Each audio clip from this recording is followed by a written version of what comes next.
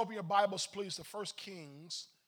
First Kings, it's Old Testament, First Kings, and chapter 18. First Kings and chapter 18.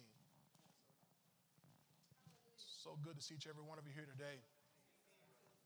Hallelujah. Thank you, Lord. Are y'all tired yet? You sure? Okay. Uh-oh.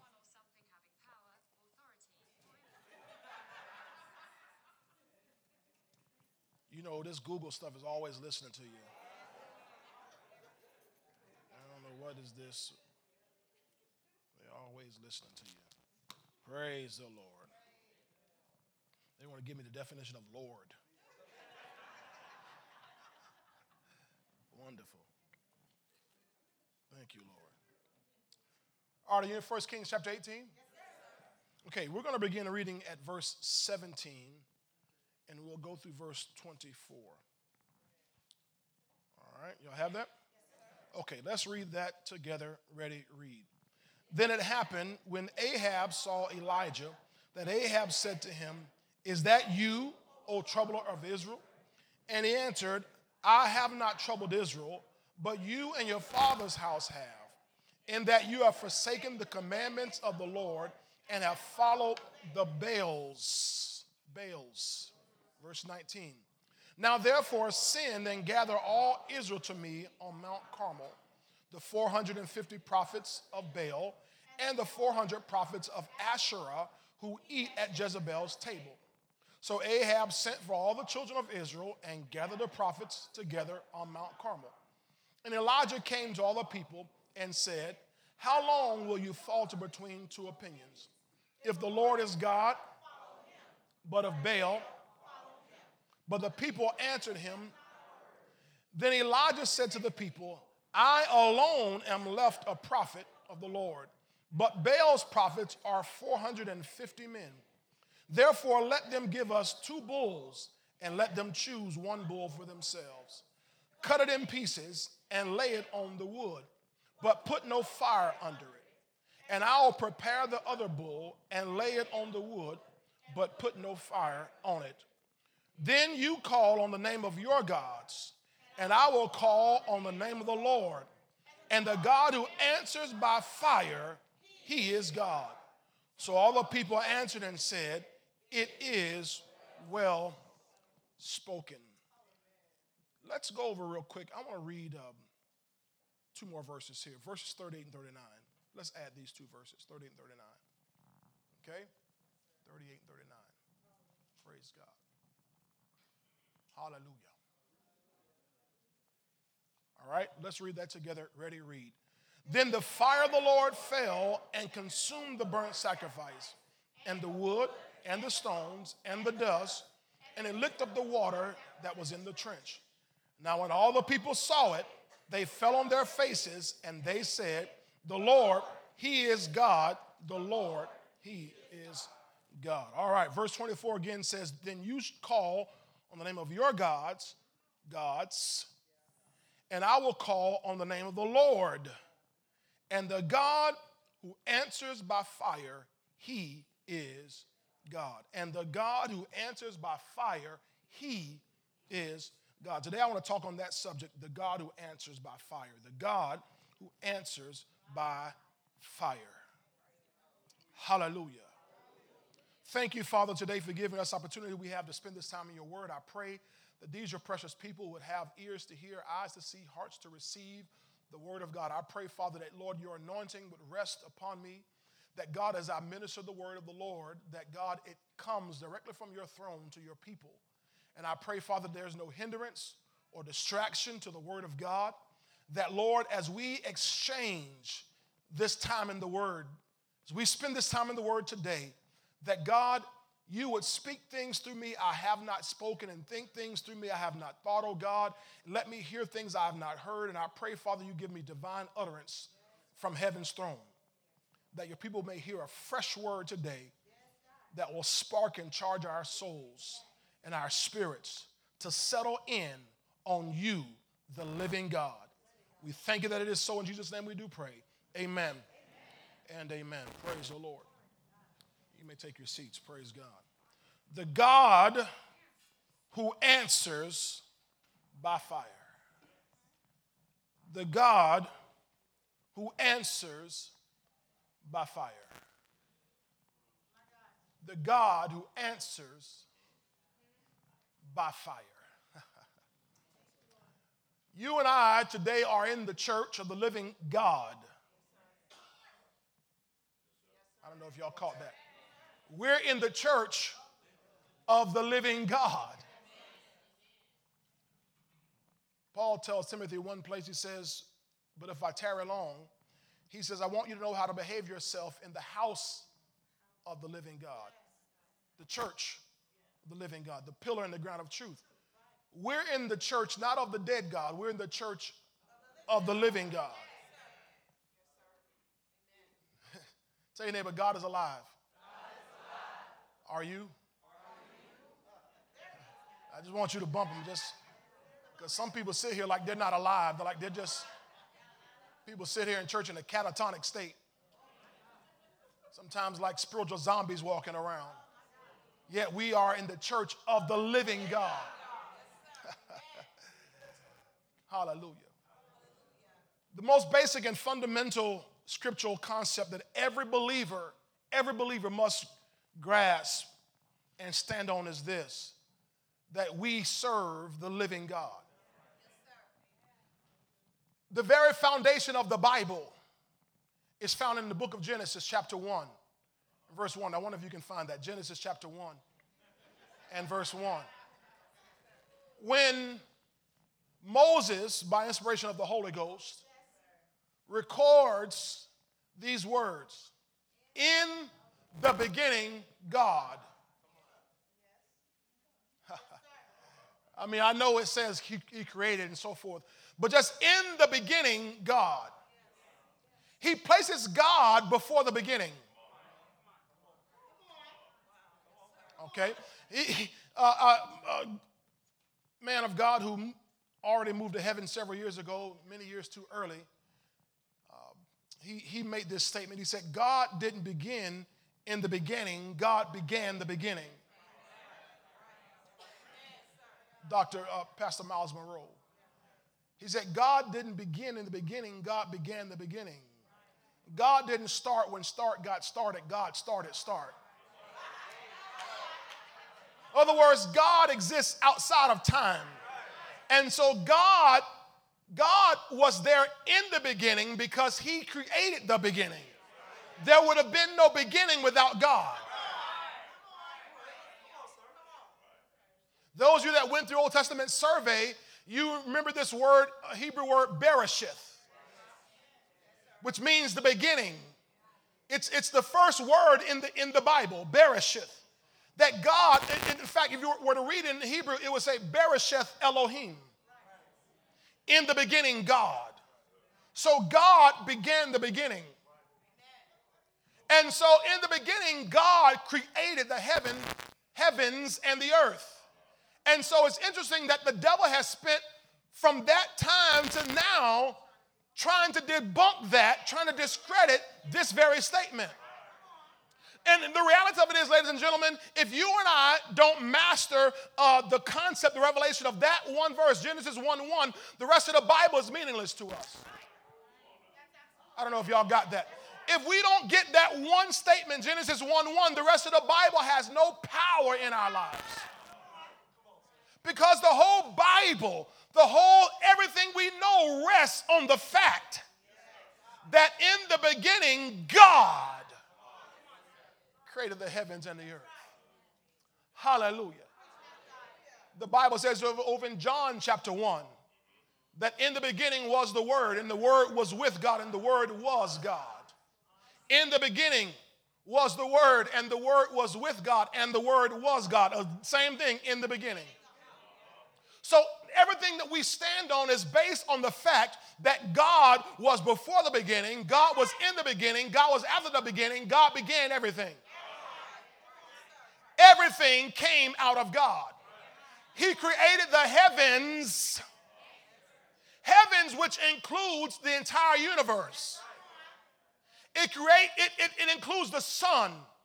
and the moon, the stars, day 4 of creation. You got it? It includes all the comets. It includes all the meteors and meteorites. It includes all the asteroids.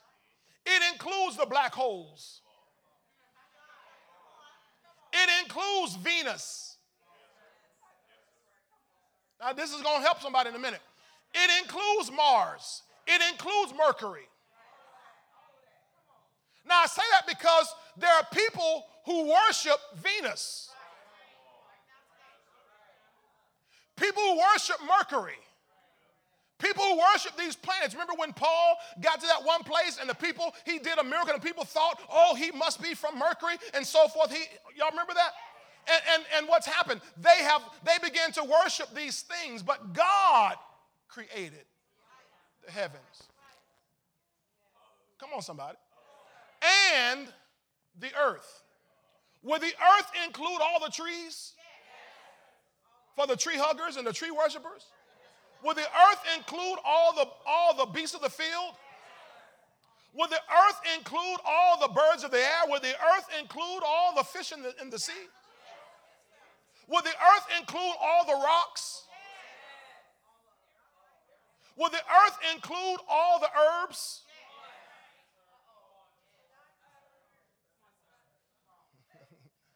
Would the earth include all the plants and the shrubs and the sage and the...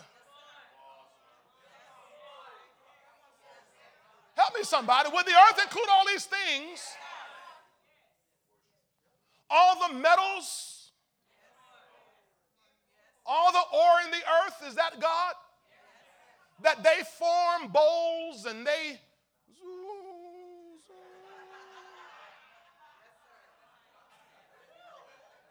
Come on, we're going to help somebody today. In the beginning, God created the heavens and the earth. Y'all wake up. In the beginning, God created the heavens and the earth. And if you and I don't have this solid foundation, we miss out on everything else in the scripture. And the devil has done his best. You look back from the very beginning. Remember Genesis chapter 3. You have Adam and Eve there in the garden. And here comes this little serpent. He's a devil. Coming along in the form of a serpent, and he tricks Eve. He deceives Eve, but he does not deceive Adam. Isn't that what the Bible says? Eve was deceived, Adam was not deceived. So he comes along and he tricks them by getting them to, first, he couldn't take away the existence of God for them, but he could discredit God such that they thought God was dishonest. Come on now. That God was untruthful. Because he came to them with this question to Eve, has God said?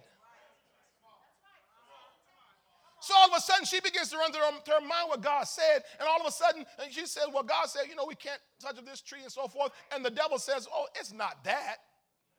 It's not that. It's that God, you will not surely die. Now, didn't God say they will surely die? It's not that you will surely die. It's that God knows that if you eat of this tree, you will become wise like him. So then in their mind, God is dishonest. That is a natural digression. Come on now. See, because if you don't get this, we have the same issue today, even among people in the church. Well, they said, God said he'd heal me and I didn't get healed. So all of a sudden you start thinking God must be dishonest. And so if you let the thoughts of dishonesty go on long enough, you'll begin to discredit God and you start putting question marks where God has put periods. And before you know it, now you have begun to deviate from serving the only true and living God to heaping up other gods to fill in where you think God is missing it.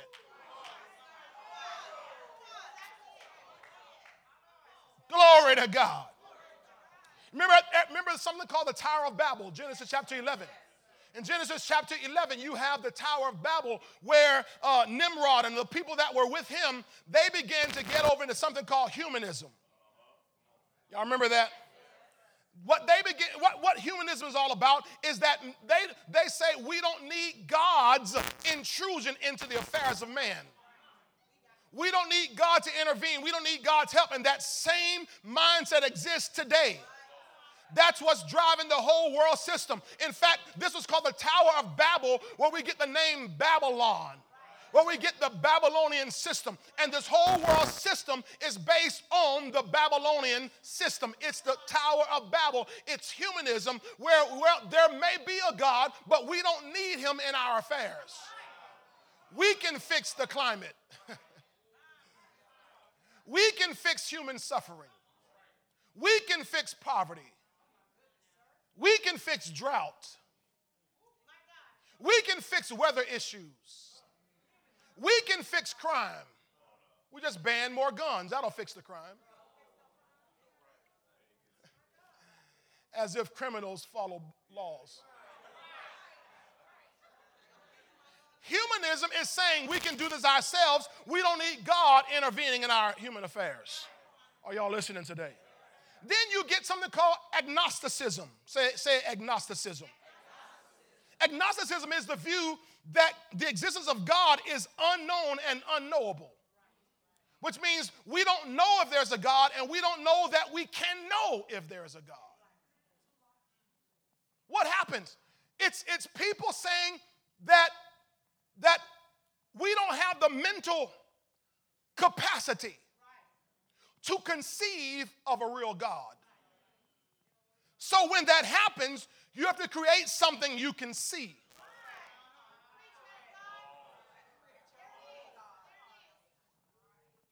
Come on, do I have any people here of faith? For without faith, it's impossible to please God. For those who come to him must believe that he is. And when people don't believe that he is, they have to create something that they can see. Not only that, we have atheism. Atheism, which says there is no God. There is no God. Not only we're not of the mindset we can't know. In our minds, we do know, and we know there is no God. But let's look at something here. Turn to Romans chapter 1, please. Romans 1. Romans chapter 1. Hallelujah. Verse 18.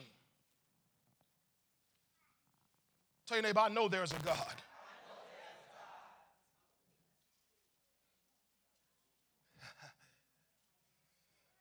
Romans 1:18, are you there? Says this, watch this now, because remember now, there are people saying there is no God. Or people who are saying that we don't know if there's a God and we cannot know if there's a God. Now, y'all bored already, but this is, see, you got to get this, because if you don't have this, you can't get your healing from God. You can't really get your prosperity from God. You can't really get your marriage breakthrough from God. And you'll start resorting to other gods. Today I'm preaching about the God who answers by fire. There's only one God. Pastor Joshua, is this right? There's only one God who answers by fire. Romans chapter 1, verse 18. For the wrath of God is revealed from heaven against all ungodliness and unrighteousness of men who do what? They do what? Suppress the truth in unrighteousness. So because people are unrighteousness, they can clearly see things, but they suppress it.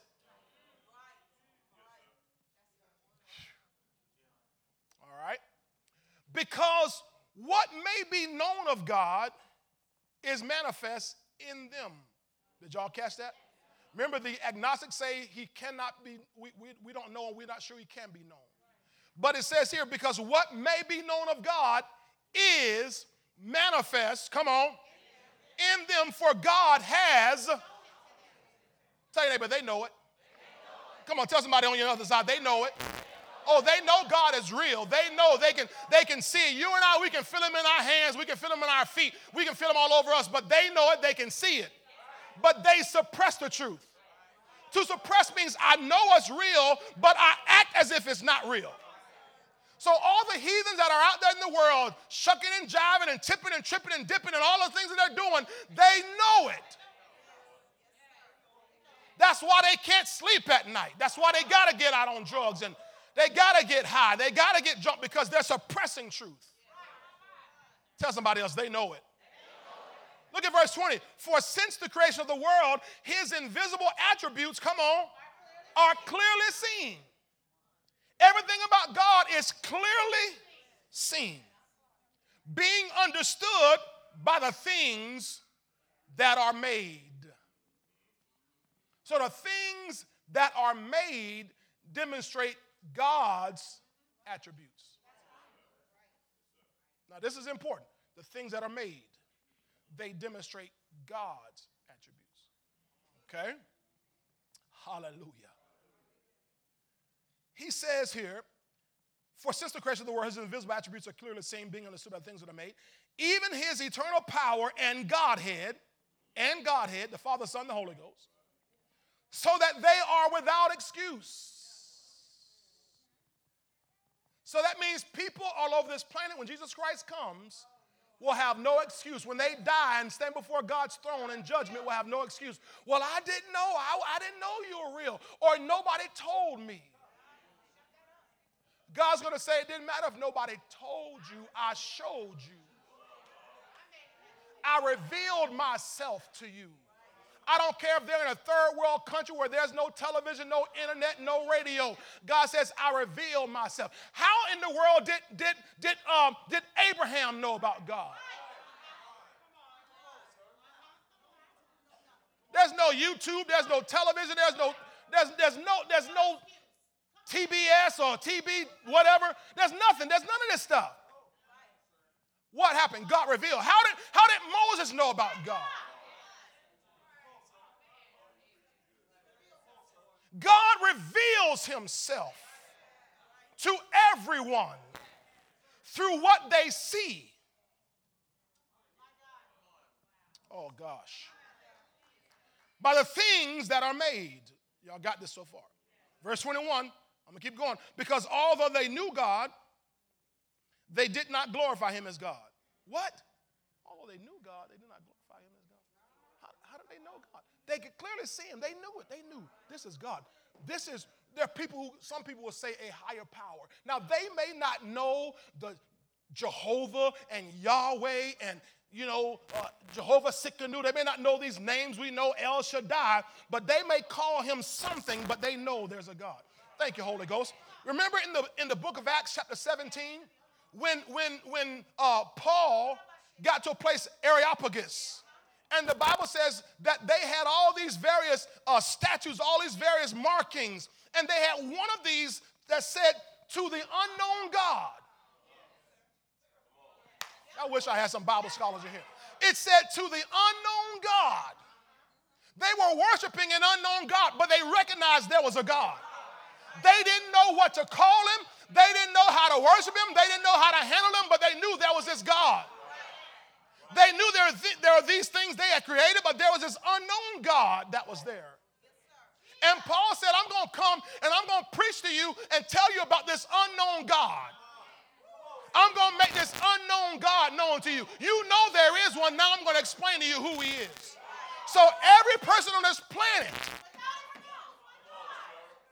God reveals himself to everyone on this planet. So I don't care where they live. I don't care what region they're in. I don't care if they're in some third world, dark continent. It doesn't matter what those things they may say.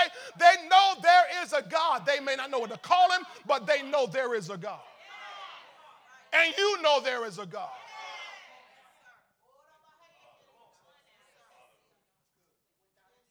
So everyone is without excuse. But what happened? Although they knew God, they did not glorify him as God, nor were thankful, but became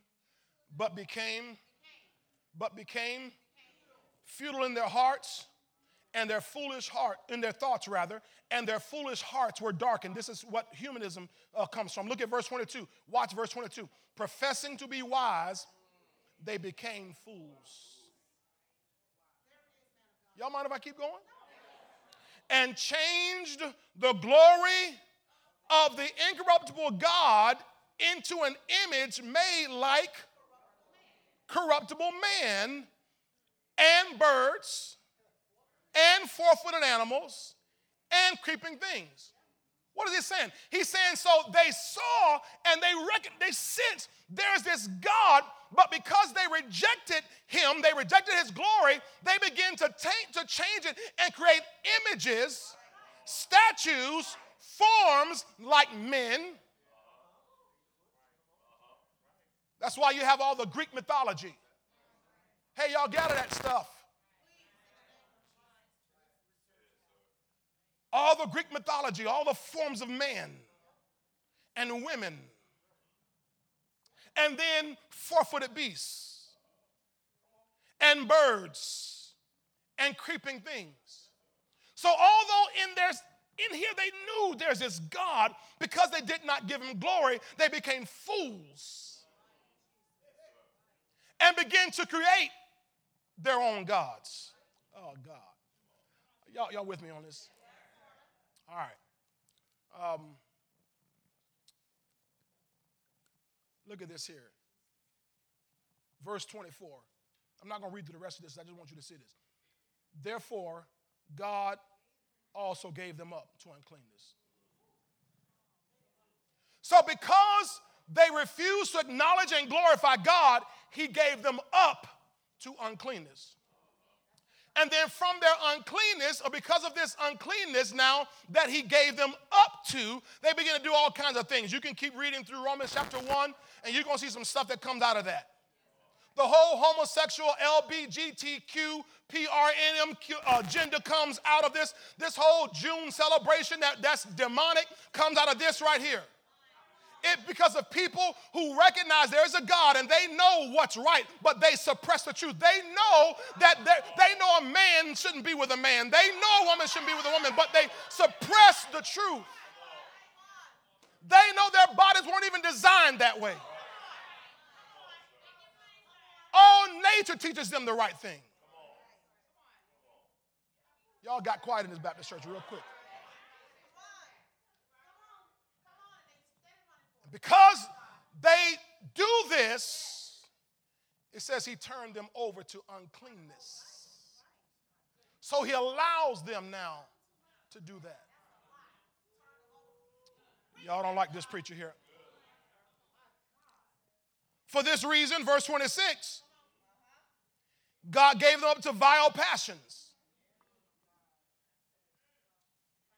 Now, 24 and 25 talks about them getting over into idolatry. But 26 talks about them getting now over into immorality. Maybe I should preach about something else.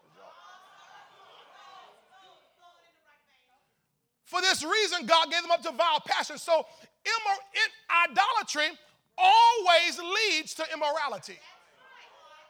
Anytime you take away the glory that belongs to God and give that glory to man or to anything that man has made or anything that even God made, you are going to naturally digress into sexual immorality, particularly sexual immorality. You read it for yourself. Y'all don't like me preaching this morning, but I'm going to tell you, all sexual immorality comes out of idolatry.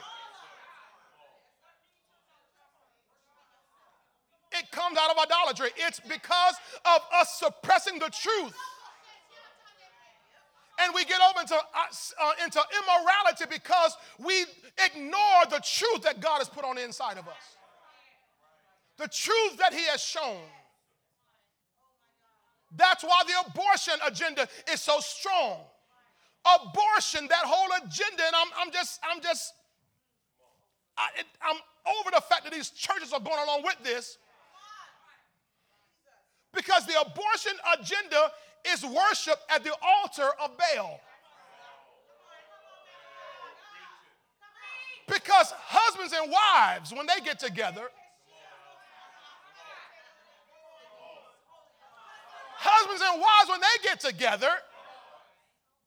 if they want a family plan, they're going to do things ahead of time. I know that's probably way over your head. If they're going to family plan, they're going to do things ahead of time. And if the wife says, honey, I think I'm pregnant, you just say, praise the Lord, God's going to provide. I think it's twins. Well, praise the Lord, he's going to provide twice as much. Praise the Lord.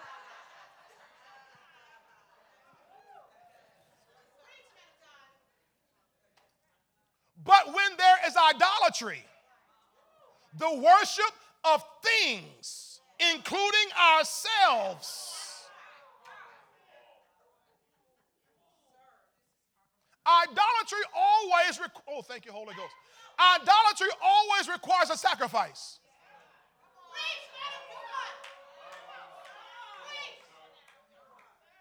You search through scripture, and every idol god you saw, they required human sacrifice. They always required their children to pass through the fires of Molech. So the abortion agenda is passing our children through the fires of Molech, worshiping at the altars of our idolatry and our sexual immorality. Y'all don't like this preacher. I know. I'll quit.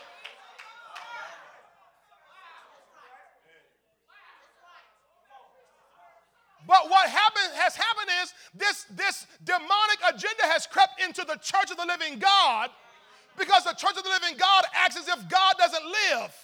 And we've allowed idolatry to make its way into the church. And therefore, that's why you have the sexual immorality in the church. That's why they had, a couple weeks ago, the one denomination put out a 200 and something page report on 700 men in the church who were caught in all kind of sexual immorality that they had hidden and suppressed for decades.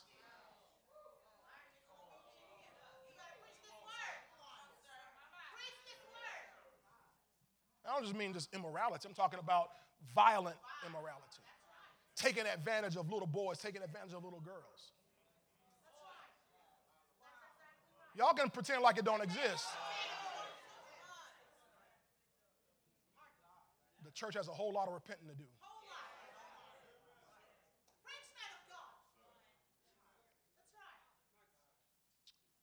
So God gave them up. Verse 24, God gave them up. Verse 26. Verse 28, God gave them over. God gave them up. Verse 24, God gave them up. Verse 26, verse 28, God gave them over to a debased mind. Now he said, just do what you want to do now. Just do you. Just do you, because I'm done with you. I'm just done with you. Because God does not tolerate, watch this, here's a word, polytheism.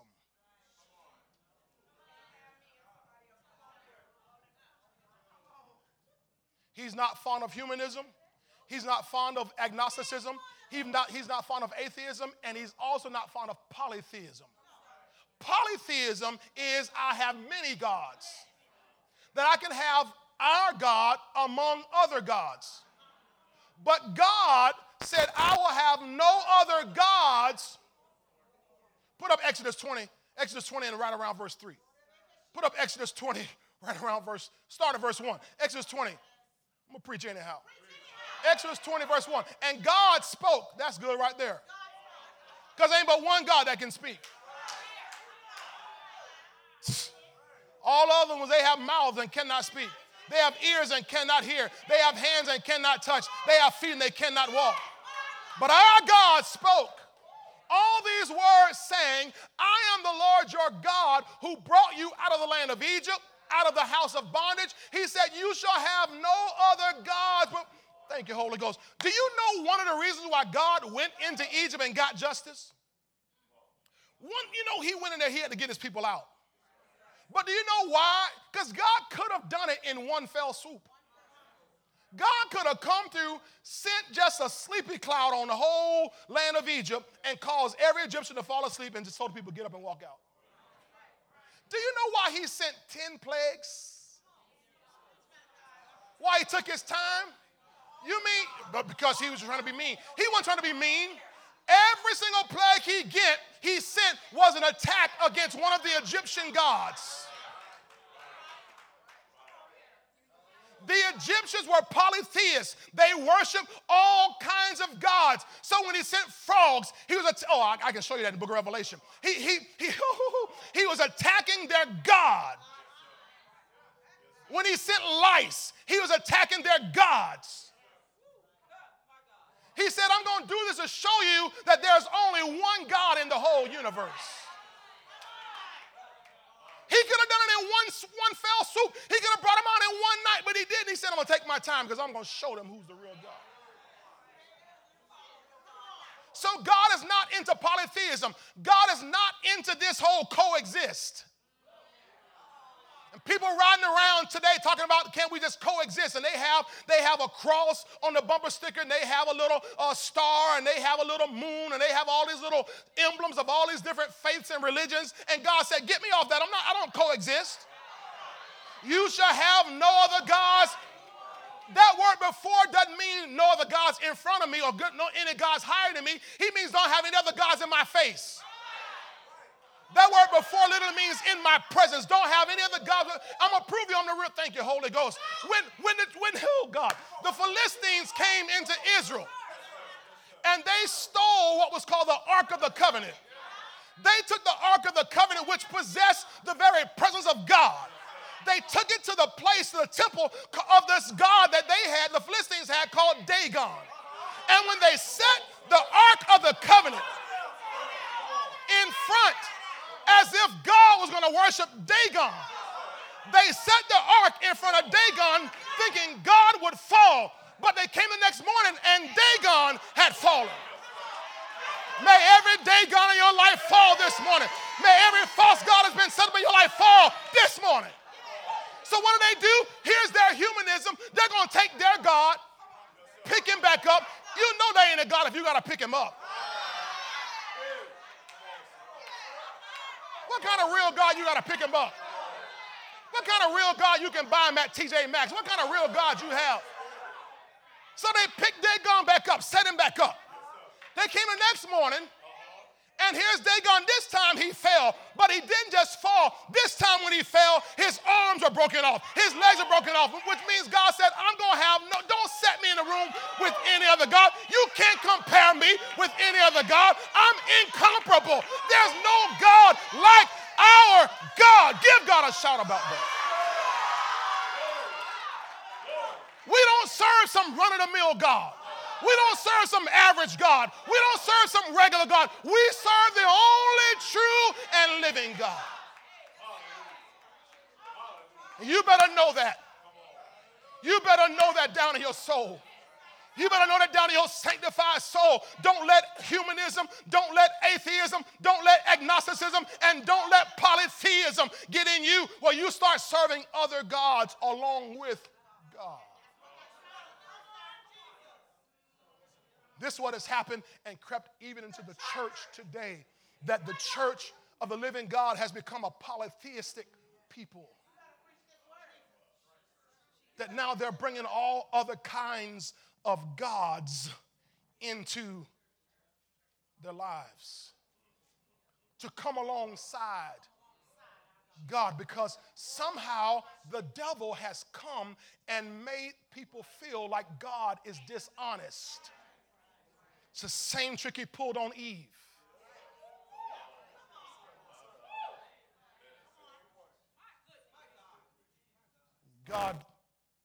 Did God say you'll die? You won't surely die. It's that God knows if you eat of this, you'll be like him, knowing the difference between good and evil. So the devil gets people to now become confused. Well, should I believe God for this? Or should I just go this other way over here?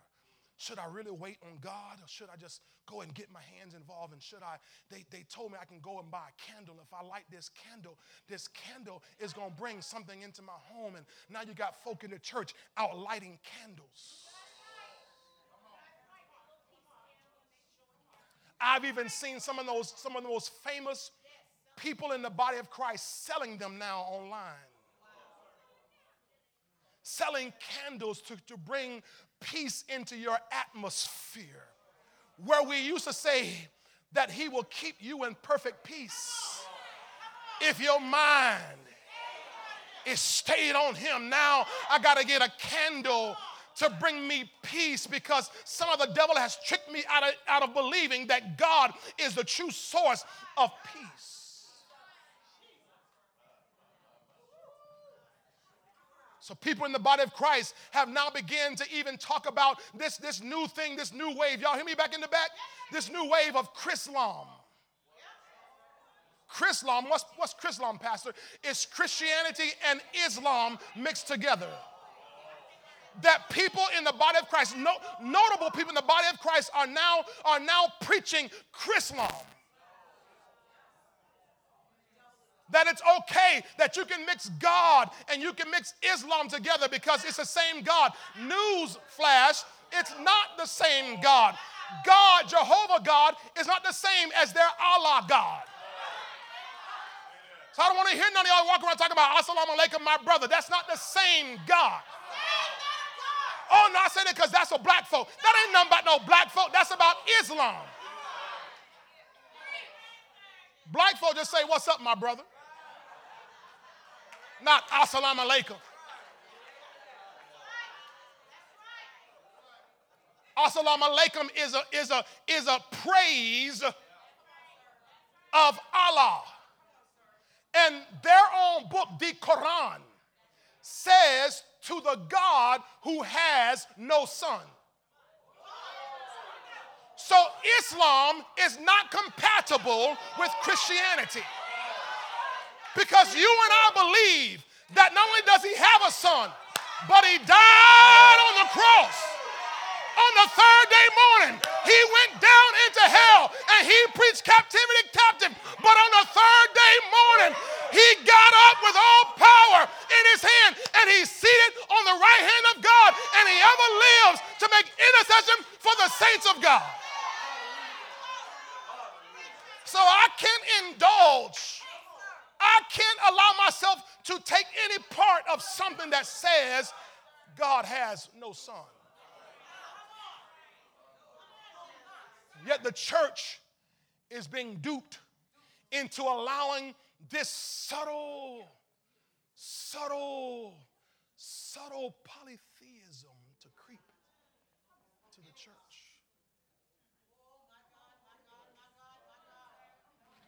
Tell your neighbor, you better watch out. You better watch out. You better watch out. Tell somebody else, you better watch out. You better watch out. You got to be careful. You got to be careful.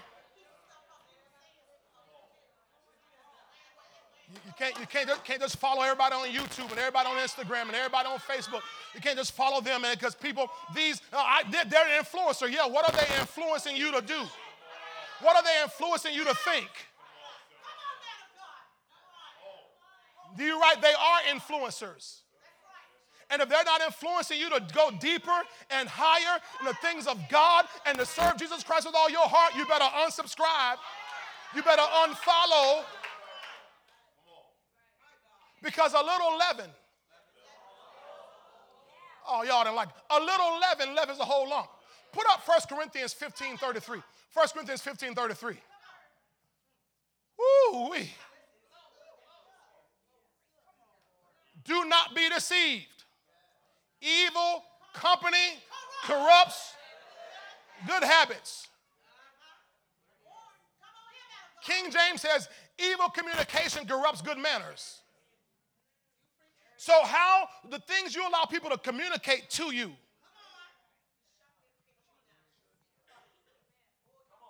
you feeling a little depressed. Come on, saints of God. I've been there, you've been there. Y'all in there, I've been there, you've been there. You're feeling a little depressed. But instead of plunging into the word, the devil he'll make sure he sends some information to you that'll help you, a little pick-me-up information to you. And the whole point of it is for him to slither into your garden like a snake and introduce something to you that he knows is going to disconnect your fellowship with God. So you go from being a little depressed to now being disconnected from the people of God,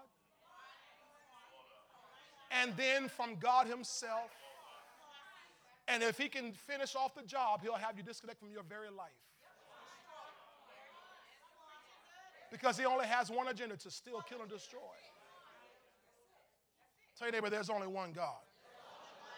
And he's the Father of our Lord Jesus Christ. So God, he tells the folk, I don't want you in the idolatry. We saw in Exodus 20, verse 3, he said, you shall have no other gods before me. Remember that? Look at verse 4. Look at verse 4. Watch this. You shall not make for yourself a carved image. No images. Any likeness of anything that is in heaven above, or that is in the earth beneath, or that is in the water under the earth. So nothing in the skies, nothing on the earth, nothing, no fish. Hallelujah. Keep going, verse 5, please. You shall not bow down to them nor serve them. For I, the Lord your God, am a jealous God, visiting the iniquity of the fathers upon the children to the third and fourth generations of those who hate me. Keep going. But show mercy to thousands, to those who love me and keep my commandments. Do you want him to visit your iniquity, or do you want him to show you his mercy? So he says, don't get out there worshiping these other gods. Don't make any images, and don't bow down to them. So you got to watch who you hang with. Deuteronomy 6, verse 14, God said, you shall not go after other gods. He says, don't go after the gods of the people who are all around you. Did y'all catch that? Do you know when God, thank you, Holy Ghost. I love the Holy Ghost. When God sent the children of Israel out conquering the territories, the lands, do you know his number one command to them was always, when you go into a land, kill everybody. I'm going to come on this side. He said, kill off everybody. Kill all the men, kill the women, kill the children, kill them all. That's violent. That was God. He said, here's why. Because if you let them live, he said, they will become a snare to you. He said, they'll be, a snare means a trap. He says, if you let them live, you'll begin to fall into their ways. You'll start adopting their habits. You'll start following some of their traditions. They'll start sneaking in some of their little worship in with your little worship. And you say, oh, I like that. We can take that music and do that music in our praise and worship. And we can take that and we can do that little bit of that in our preaching, our presentation. And we can do this and we can have our little thing just like they have their little thing. And then he said it'll be a snare to you. It'll be a trap to you. So he says, don't go after the other gods of the people who are all around you. Now, how many of you remember King Solomon? King Solomon was a man of God, David's son. And the Bible says that King Solomon, at first, he says he loved God. 1 Kings 3:3 says, and Solomon loved the Lord. And Solomon loved the Lord. But you know he had another problem. Because you get to chapter 11. Look at 1 Kings chapter 11, verse 1. They'll get on the screen for you. 1 Kings 11, verse 1. Y'all guys listen to this? Y'all guys hear this? Y'all guys listen to me? Y'all sound like pitiful. Y'all listen to me, guys? All right, ladies, y'all listen to me? Yes. Here was Solomon's issue. Because it said he loved God. You know, Paul said one of the marks of the last days, but that be men will be lovers of pleasure more than, y'all don't know the Bible. Men will be lovers of pleasure more than lovers of God. Y'all know it now, right? Men will be lovers of pleasure more than, y'all sound good finally. Look at 1 Kings 11, verse 1. But King Solomon loved many. Now, we just read in 3:3, he loved the Lord. I love the Lord. And the loving the Lord is wrong.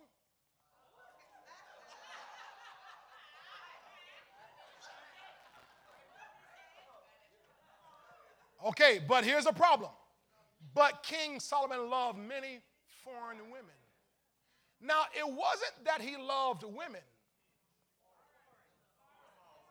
There wasn't an issue with him loving women. Men, you ought to love women. Not men. Okay? Now, New Testament, we love woman. not women. I'm making a point to you here. But I'm showing you here, it says, but King Solomon loved many foreign women. Remember what God said, don't go after those gods, the people all around you. He loved many foreign women as well as the daughter of Pharaoh, women of the Moabites, Ammonites, Edomites, Sidonians. He loved all around the way girls. Every one of them girls hit a little different. The Sidonians hit a little different. Right? The Edomites, them girls hit a little different. Everybody, right?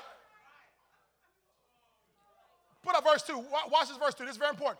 For verse 2. From the nations of whom the Lord has said to the children of Israel, you shall not intermarry with them, nor they with you. Surely they will turn away your hearts after their gods. See, the reason why he said don't go after foreign women is because they will turn you after other gods.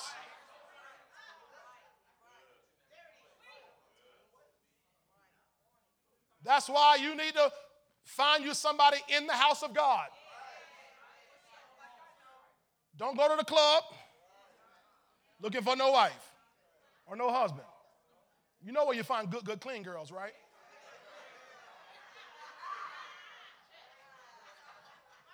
Right? Okay, now can I say something? Y'all serious? Can I say something?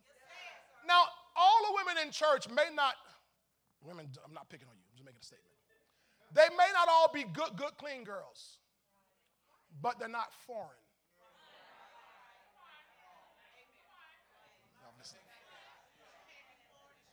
Y'all, are you foreign, Santi?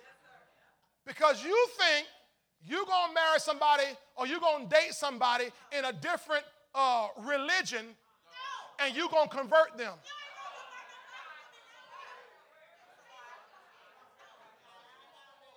No. He said they will turn. No, notice God didn't say you might turn their hearts to me. Y'all didn't come on now. He didn't say you might turn their hearts to me. He said they will turn your hearts away from me to other gods. That's the fact, Jack. That when you start intermingling with folk from other people and other so on and so forth, they're going to turn you away. You're not going to turn them to God. So tell your neighbor, don't do it. Better wait on the Lord to bring you somebody, the right one, show you the right one. Pastor, I'm tired of waiting. Well, you better keep on waiting. Y'all ain't saying much to me. Pastor, I'm tired. I say you better keep on waiting.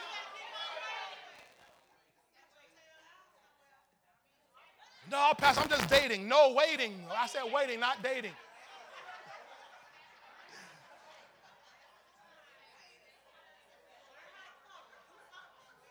All right, I got to keep going. I got to keep going. Get your hobby.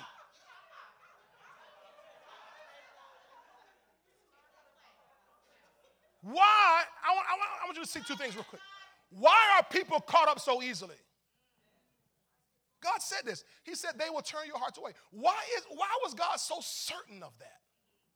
Why did God not even say what they might or, it's possible you could win them? Why was God so confident that they would turn your hearts or the people of God's hearts away? Here's two reasons. Number one, listen to this. Idols don't require purity, morality, or spiritual discipline. Idols don't require any purity, any morality, or any spiritual discipline. The whole thing about idol worship is that you can do whatever you feel like doing. If it feels good, do it. You're free. You're at liberty. You can do what you want to do. You don't have to do anything in particular. You're not bound to any moral code. Idols don't require that. Remember, idols, you bought them. You fashioned them. You create the idol. The idol doesn't create you. the Bible says that the pot can't say to its maker, what are you doing? Because the pot didn't make the maker made the pot. So the maker gives the pot its purpose. So if we make idols, then the idols can't tell us what to do. So idols don't require any sort of purity, any sort of morality, or any spiritual discipline whatsoever. You got that? Can I tell you number two and the biggest reason? You sure? Is because demons are behind every idol. That's worth noting right there. Demons are behind every idol. Oh my God. Can I prove it to you in Scripture? 1 Corinthians 10:14. 1 Corinthians 10:14. Watch this. 1 Corinthians 10, verse 14. Glory to God. I said demons are behind every idol. Can y'all see that? 1 Corinthians 10:14? Read it with me. Ready? Read. Therefore, my beloved, flee from, do what from it now? Flee from it. Run away from idolatry. All right, now drop down, please, to verse, for sake of time, to verse 19 and 20. Verse 19 and 20. He says, Paul says, what am I saying then? That an idol is anything? Or what is offered to idols anything? What he's saying is no, idols really aren't anything. But watch verse 20. Rather, the things which the Gentiles sacrifice, they sacrifice to demons and not to God. And I do not want you to have fellowship with demons. Remember, he said, flee from idolatry. So behind every idol is a demon. Oh boy, I don't know if y'all grab a hold of that. Are y'all awake today? Behind every idol is a demon. So people think they're worshiping just idols. They're bowing down to a statue. Or they're lighting incense to a statue. Or they're lighting incense as if the incense is their God. Or they're burning the sage. But according to the Bible, y'all believe the Bible? Behind every demon, every idol, there's a demon. He said they sacrifice to demons. Tell your neighbor, there's a demon behind every idol. So all idol worship is demon worship.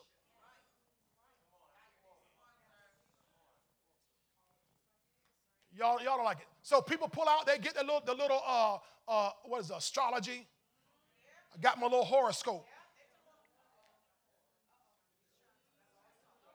Y'all got quiet real quick. Got my little horoscope out. I'm a Pisces. And you're talking about, you're laying out your day by the fact that you're a Pisces. And who you can date or who you can marry based on their sign. And I'm compatible or incompatible with so-and-so because of their sign. And don't understand, you are letting demons determine your fate.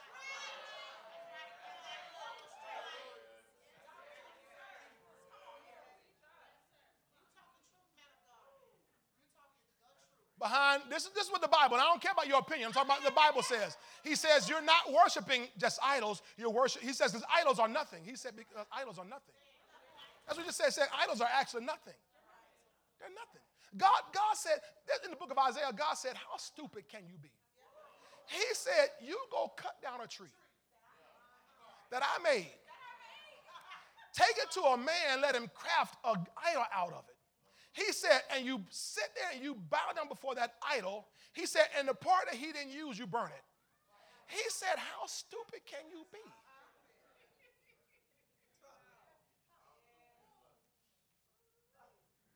And yet, he knows people are that stupid.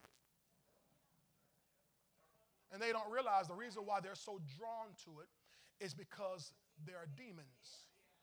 The Bible says that you and I have to take heed that we don't give ourselves, we don't take heed to doctrines of devils or doctrines of demons and seducing spirits. Does your Bible say that? So you and I have to make sure that we're not letting demons entice us into worshiping things outside of God himself. This is some heavyweight word, y'all just.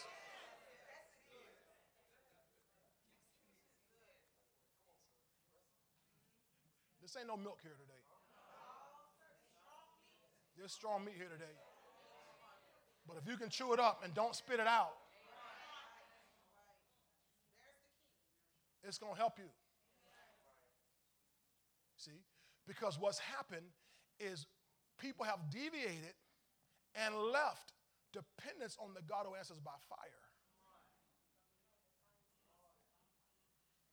to gods who actually can't answer at all. But here's a trick, LaQuanda. Remember now, behind every idol is a demon. Now, can I show you something else about that? Now, watch this. Go to Revelation 16. Because demons are behind every idol. I'm almost done. Or I should say I'm about to quit. Because I ain't near done. I'm going to quit on you. And watch this. You listening? Demons attract through fraudulent manifestation.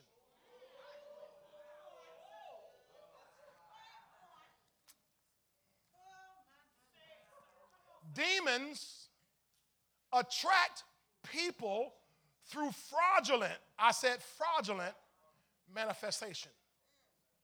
Now, did I say manifestation? Which means something happens. But it's fraudulent. Are you in Revelation 16? Verse 13.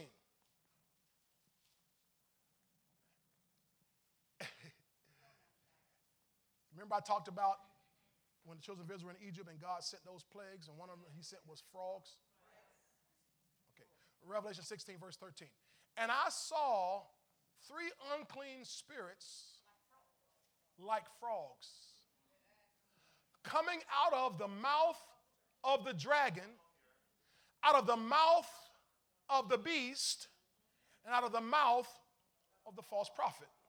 Now, who are these? These 3, these are the demonic trinity. Just like we have the Father and the Son and the Holy Ghost, we have here Satan's trinity. Satan's going to try to duplicate everything God does. He perverts it, right? So there is a satanic trinity that will be, I almost said we will see, I'm not going to be here, will be on this earth in manifestation.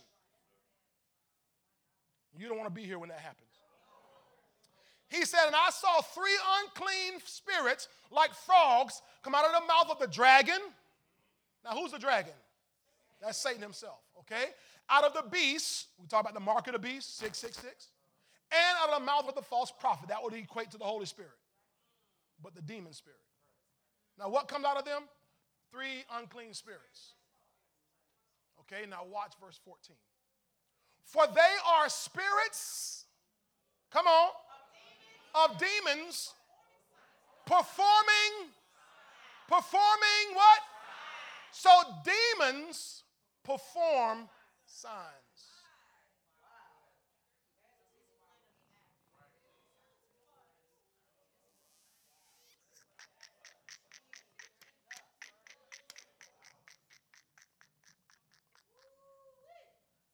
They are spirits of demons performing signs. Watch what it says, which go out to the kings of the earth and of the whole world to gather them to the battle of that great day of God Almighty. What is he saying? He's saying that these demons go out, they perform signs that attract the kings and then the nations of the earth to them so they can gather for this great battle that we call Armageddon. You keep reading it, talking about Armageddon. Y'all ever heard of Armageddon? That great battle that's going to happen in the earth between Jesus Christ and his people against Satan and all his people. So the devil, now remember, after all, you got to think, by the time this happens, the rapture's already happened. All the Christians are gone. Now, if If a billion people leaving this planet at one time don't alarm you and wake you up like, wait, what? What? I mean, all those church folk were right. If you don't get saved the next day, something don't change you the next, something wrong with you. But the Bible even says that by this time that after a plague will come, and a plague will come, and they will still not convert. And then another plague will come, and they will still not believe. Another plague will come, and they will still not believe. So God said, I'll get that in a second. God sends a strong delusion. And so what happens by this time, the spirits go out, and they do wonders. They do signs. Demons do signs. Say neighbor, demons do signs. So demons have some power.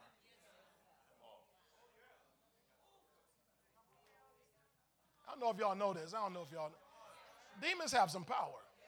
If you don't think demons can do stuff to make folk wake up, then you are not understanding the spiritual realm.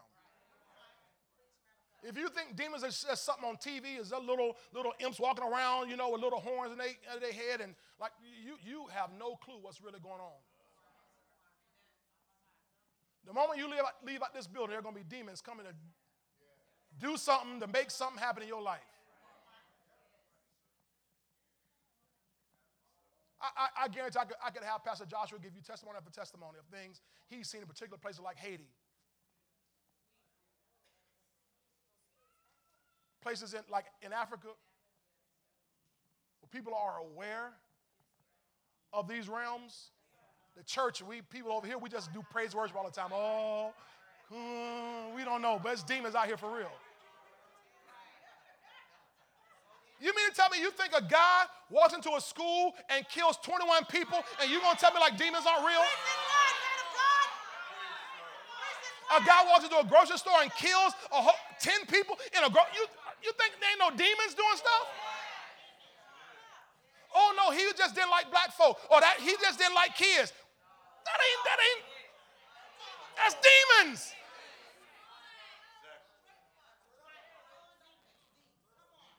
Make a mother walk her 4-year-old daughter into the Hillsborough River and drown her. Right here in the Bay Area. You want to tell me demons ain't doing that? But how did a person get to that point where they allow the demon to take over? They were seduced by signs that the demons did. Okay. I'm going to give you one more scripture. I'm going to give you one more scripture, then I'm going to let you go home and get your nap. 2 Thessalonians 2. You can go and sleep the rest of the day away. 2 Thessalonians 2. 2 Thessalonians 2, verse 9 and 10. Because I want you to see this here. Because it's my job as your shepherd to make you aware and to guard the sheep. It's my job to guard the sheep.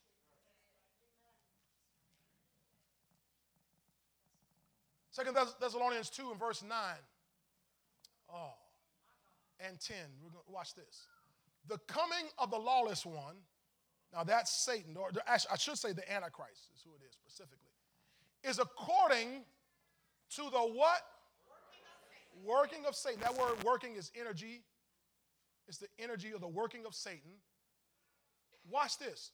Now here's the working of Satan. Catch this. With all, y'all see it? With all what now? Power. Keep going. And what else? Lying wonders. So Satan works. Watch this, y'all. Catch it. He works. And an Antichrist spirit is the working of Satan.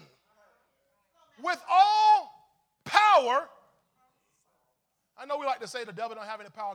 Jesus has all power in his hand. Yes, Jesus has all power, meaning the ultimate power. His authority is over all of Satan's power. Jesus himself said in Luke 10:19, he said, behold, I give you authority over all power of the enemy. I give you authority over the power. So the enemy does have power. Y'all better say something here. The devil does have power. You see a hurricane stir up in the atmosphere? That ain't God. That's not the natural work. The earth ain't just doing it by itself. The devil's doing that.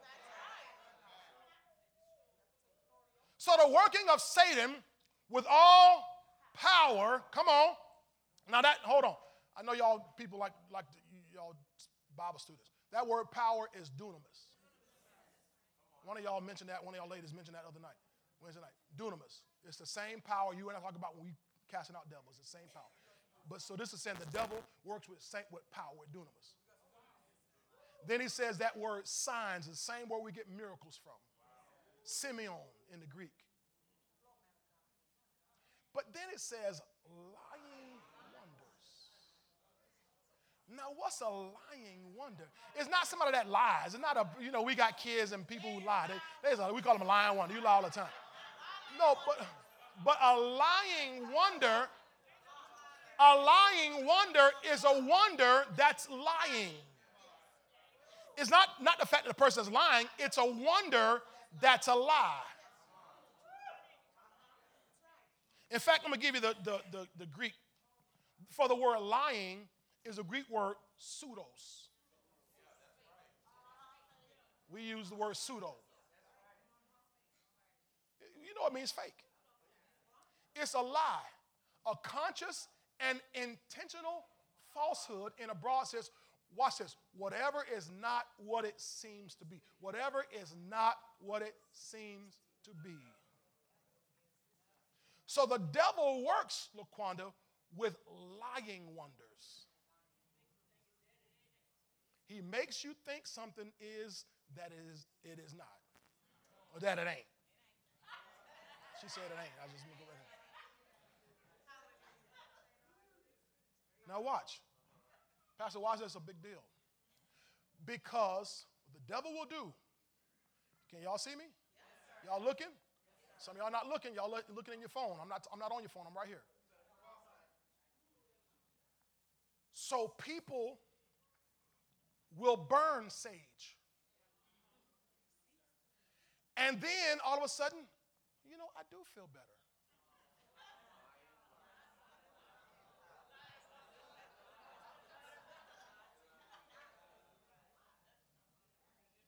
Or they'll go to Central Avenue and go to the stone and the rock store. And they'll buy them the rocks and the beads and the stones. Y'all looking at me like deer in headlights, but I'm telling you what's crept into the church. It might be the person sitting right next to you doing this. And they said if I lit this candle, I'll get a promotion. And you got the promotion.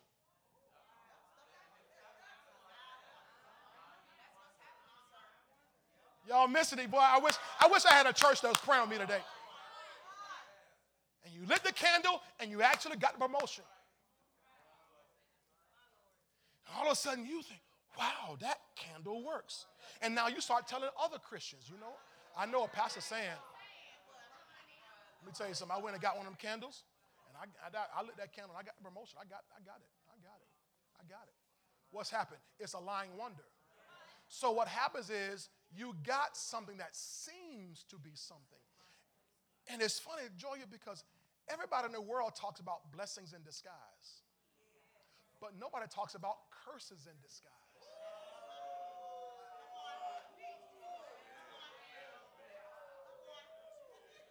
You never hear anybody talking about that. You never hear anybody talking about that. Oh, boy, I think that's a curse in disguise.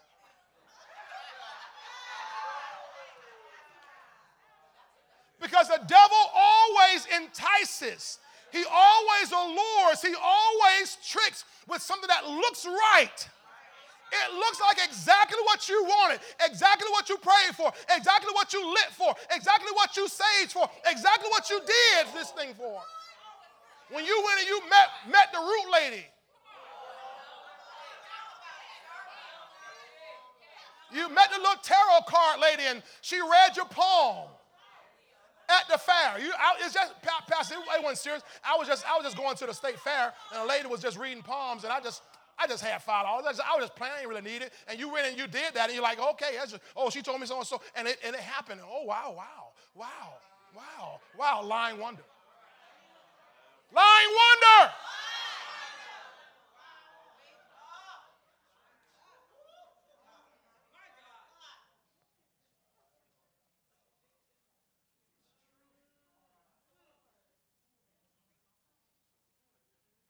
It's a lying wonder. And the devil is out to deceive the people of God and trick people out of their inheritance, trick people out of their relationship and their fellowship with God. And so he will come forth with lying wonders.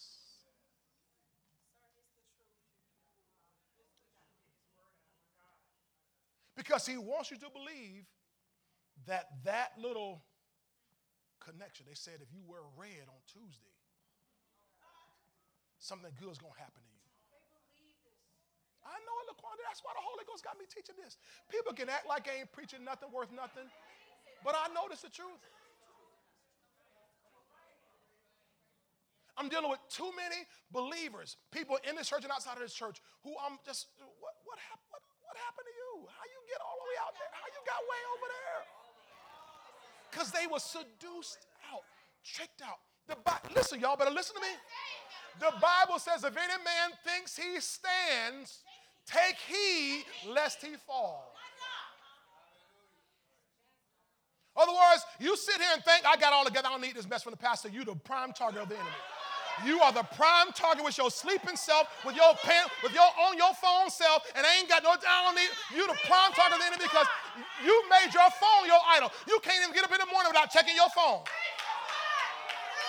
You can't go to bed without checking your phone. You can't get, you made your phone an idol.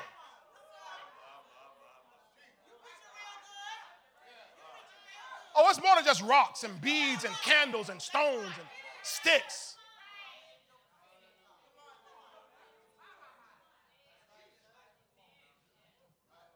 You can make gods out of your own, out of your school, make gods out of your own face. You'll spend 2 hours doing your face and not 10 minutes in the Word of God before you come to church. Got to get my face right. Come on. Got to get my hair right. You spend 2 hours on that and they ain't spent 10 minutes in the Word of God. You are your own idol. You are a prime target of the enemy. Preach, Pastor. I'm trying, baby. I'm trying. You'll run 5 miles a day. You'll run and you'll go exercise at 2 a.m., but you won't get up at 3 o'clock in the morning, won't get up at 8 o'clock in the morning and spend 5 minutes in prayer. You have become your own idol.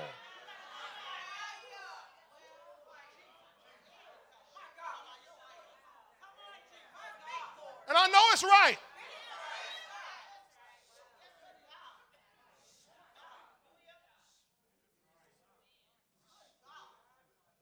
If any man thinks he stand, take heed lest he fall. If you think you stand, the Bible says you are the prime target for the enemy's tricks. What's this all about, Pastor? Let me close right here, and I'll finish this another time. It's the devil wants to get you and me to take our faith out of the God who answers by fire, out of the God who answers by the supernatural, and put our faith in things and even people and even institutions. Let them say they're going to reduce Social Security. Oh, God. Oh, they're going to they're going to cut Social Security. Oh, my God. What?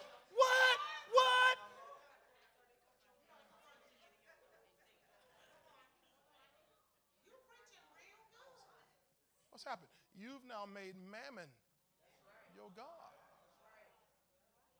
I remember one day, it was near Thanksgiving 2010, 2012, one of those years. And we were broke. 2010. Broke is a joke, broke. No money. When I say no money, I mean no money, and none coming in, no money. And the church had gone through a whole lot of stuff. 2010 is just rough. And I mean, no money for sure. And it's coming up to Thanksgiving. It's no money. And one day, praise the Lord, the church, they put together a little, I got my paycheck. What I mean is, because there was none. There was supposed to be, but there had been none. When the church goes through, Pastor Joshua, Somebody got to keep this thing afloat. So rather than, hey, y'all, don't worry about me. I'm going to use my faith, but pay all the other employees. Everybody else was getting paid. Pastor was the one that wasn't getting nothing. But I did that. I said, hey, take care of everybody else. Let's keep these lights on. Let's try to pay this mortgage at that time. And I remember, boy, I was like, and one day I remember, it's just the week of Thanksgiving, I got a check. I was like, praise God. And I got in the car, I'm going to the bank now. I'm going to the bank. And I'm just dancing in the car. Ooh, praise the Lord. I'm just happy. I'm just giggling, happy, boy, because I finally got a nickel, man. You know what I'm saying? Now, none of y'all have been through that. None of y'all know what it is to be broke. And I'm like, Lord have mercy. Yeah, and I had to keep preaching and to keep pastoring and keep doing, couldn't change a thing. And I'm like, man, praise God, I got a little check, praise God. And I'm going, and all of a sudden, I'm on First Avenue South, headed downtown.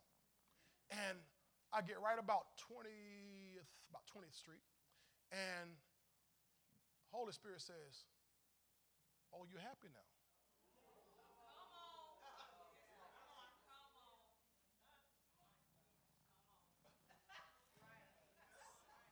For sure, I knew it when it hit me. I knew when he said it, I knew exactly what he was telling me.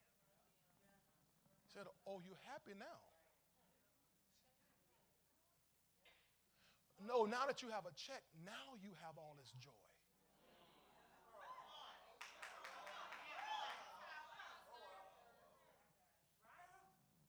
And I'm telling you, James, in that instant, I went from all rejoicing to sobbing, crying like a baby. I'm in the car sobbing, I'm crying like a baby. Why? Because I know what he's telling me. That I was talking all this faith, but in my reality, I had made money my God.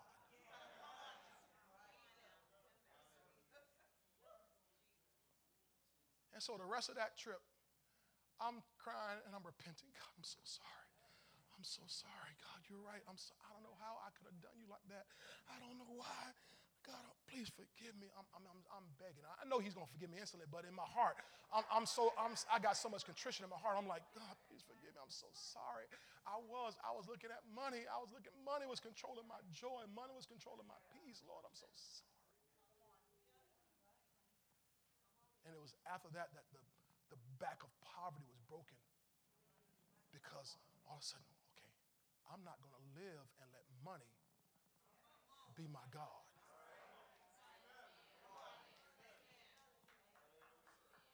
So now with money or no money, I got joy.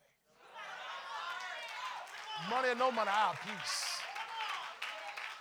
Money or no money, I can praise God.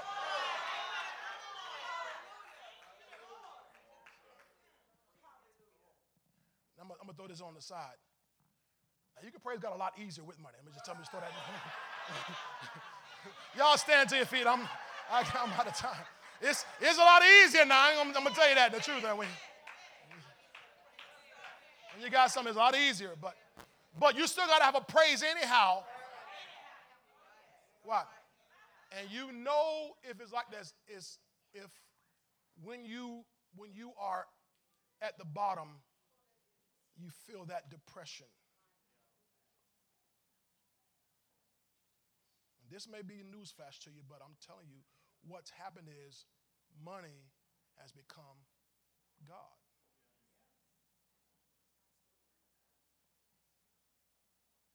And we can't let that happen. Because if money can become God, everything else can become God. God, wow, thank you, Holy Spirit. I want you all to understand how much Father God loves you and loves us. Because he wants to do works, signs, wonders in our lives that are not lying wonders, but they're true wonders. The kind that after you peel back all the covers is not a curse. It's actually real. The devil can send you what you think you want.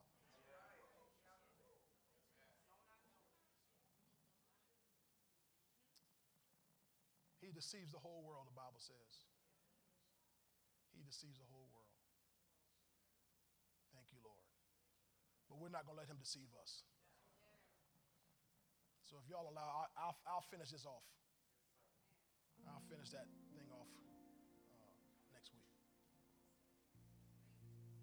But I wanted to get this into us. In the 24th chapter of Joshua, verse 15, Joshua, the commander, Joshua, we could call the pastor of the church of Israel, said this. He said, if it seem evil to you to serve the Lord, said, choose for yourselves this day whom you will serve. And remember, notice what he said. He said, you got to choose. You can't choose everything. He said, choose. Whether the gods which your fathers served that were on the other side of the flood, of the river, or the gods of the Amorites in whose land you dwell. This is Pastor speaking right here. Just like Pastor Joshua spoke. But as for me and my house,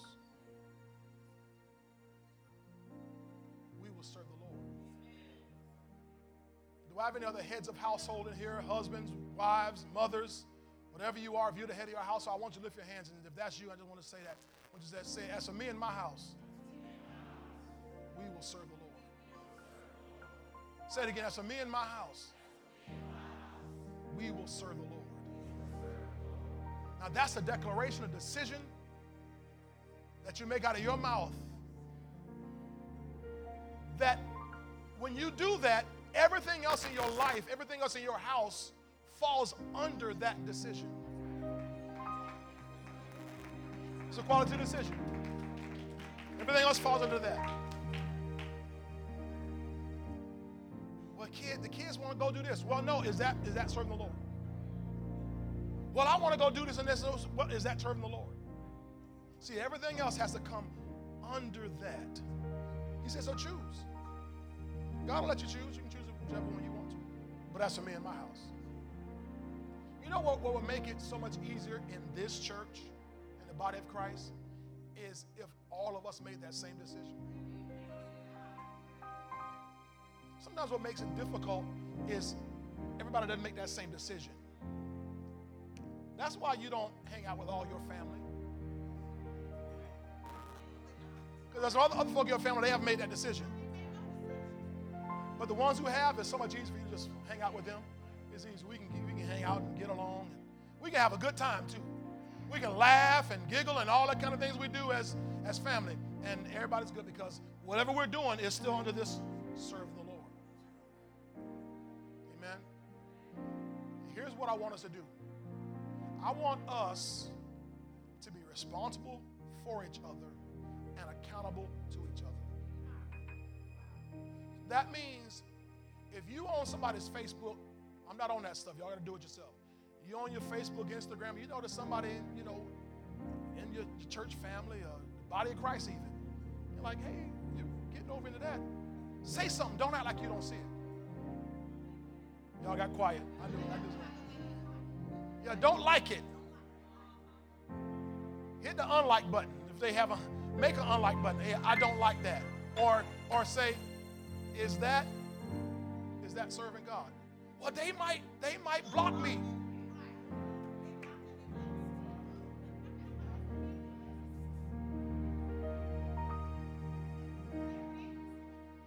They might, but at least you told them.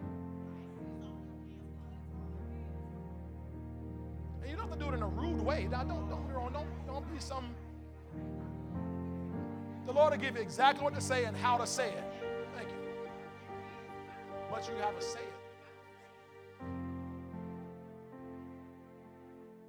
Amen. I don't want anybody lost. Father, thank you today for the word. I thank you, Lord, for what you've let us get into today. And I know we didn't finish the assignment, but Father, I know there's more than you have for us to get out. You've sent a stern warning to your people that you don't want us to be susceptible, vulnerable to the enemy, that he's able to come and distract us and deceive us and disconnect us from you because we've gotten into things that are not in line with serving you. Father, I ask that these your people this day will continue to make, or even make for the first time, the quality decision to only serve you. When Satan came to Jesus Christ and tried to get him to bow down and worship him, Jesus responded the way that we will respond. We'll worship, only worship the Lord, and him only shall we serve. We'll worship the Lord, and him only shall we serve. God will only worship you. We will only serve you, Father. You're the true and living God. God, I'm asking you to do us a favor. If you would reveal to us every area in our lives we may have allowed idolatry to enter in, whether it's some clear, obvious thing or some subtle thing that we don't even recognize that we've let idolatry slip in. Make it known to us. Holy Spirit, be louder in our hearts. Show us where we've erred. And I pray, Father, that our hearts will be so tender, that we will not deny that voice and just quench your spirit, but we'll listen to your spirit and make the adjustments, the corrections. We'll remove anything that's not like you so that we can serve you in perfect peace, that there might be harmony between us and you. And God, you might get the glory of our lives. I thank you for God lovers and God servers in this place. And God, we will give you the glory and all the honor, because in the beginning, it was you. It's still you. And in the end, it'll be you. We love you. We magnify you. We give you the praise. In Jesus' name, amen and amen. Praise the Lord. Come, deacons, elders.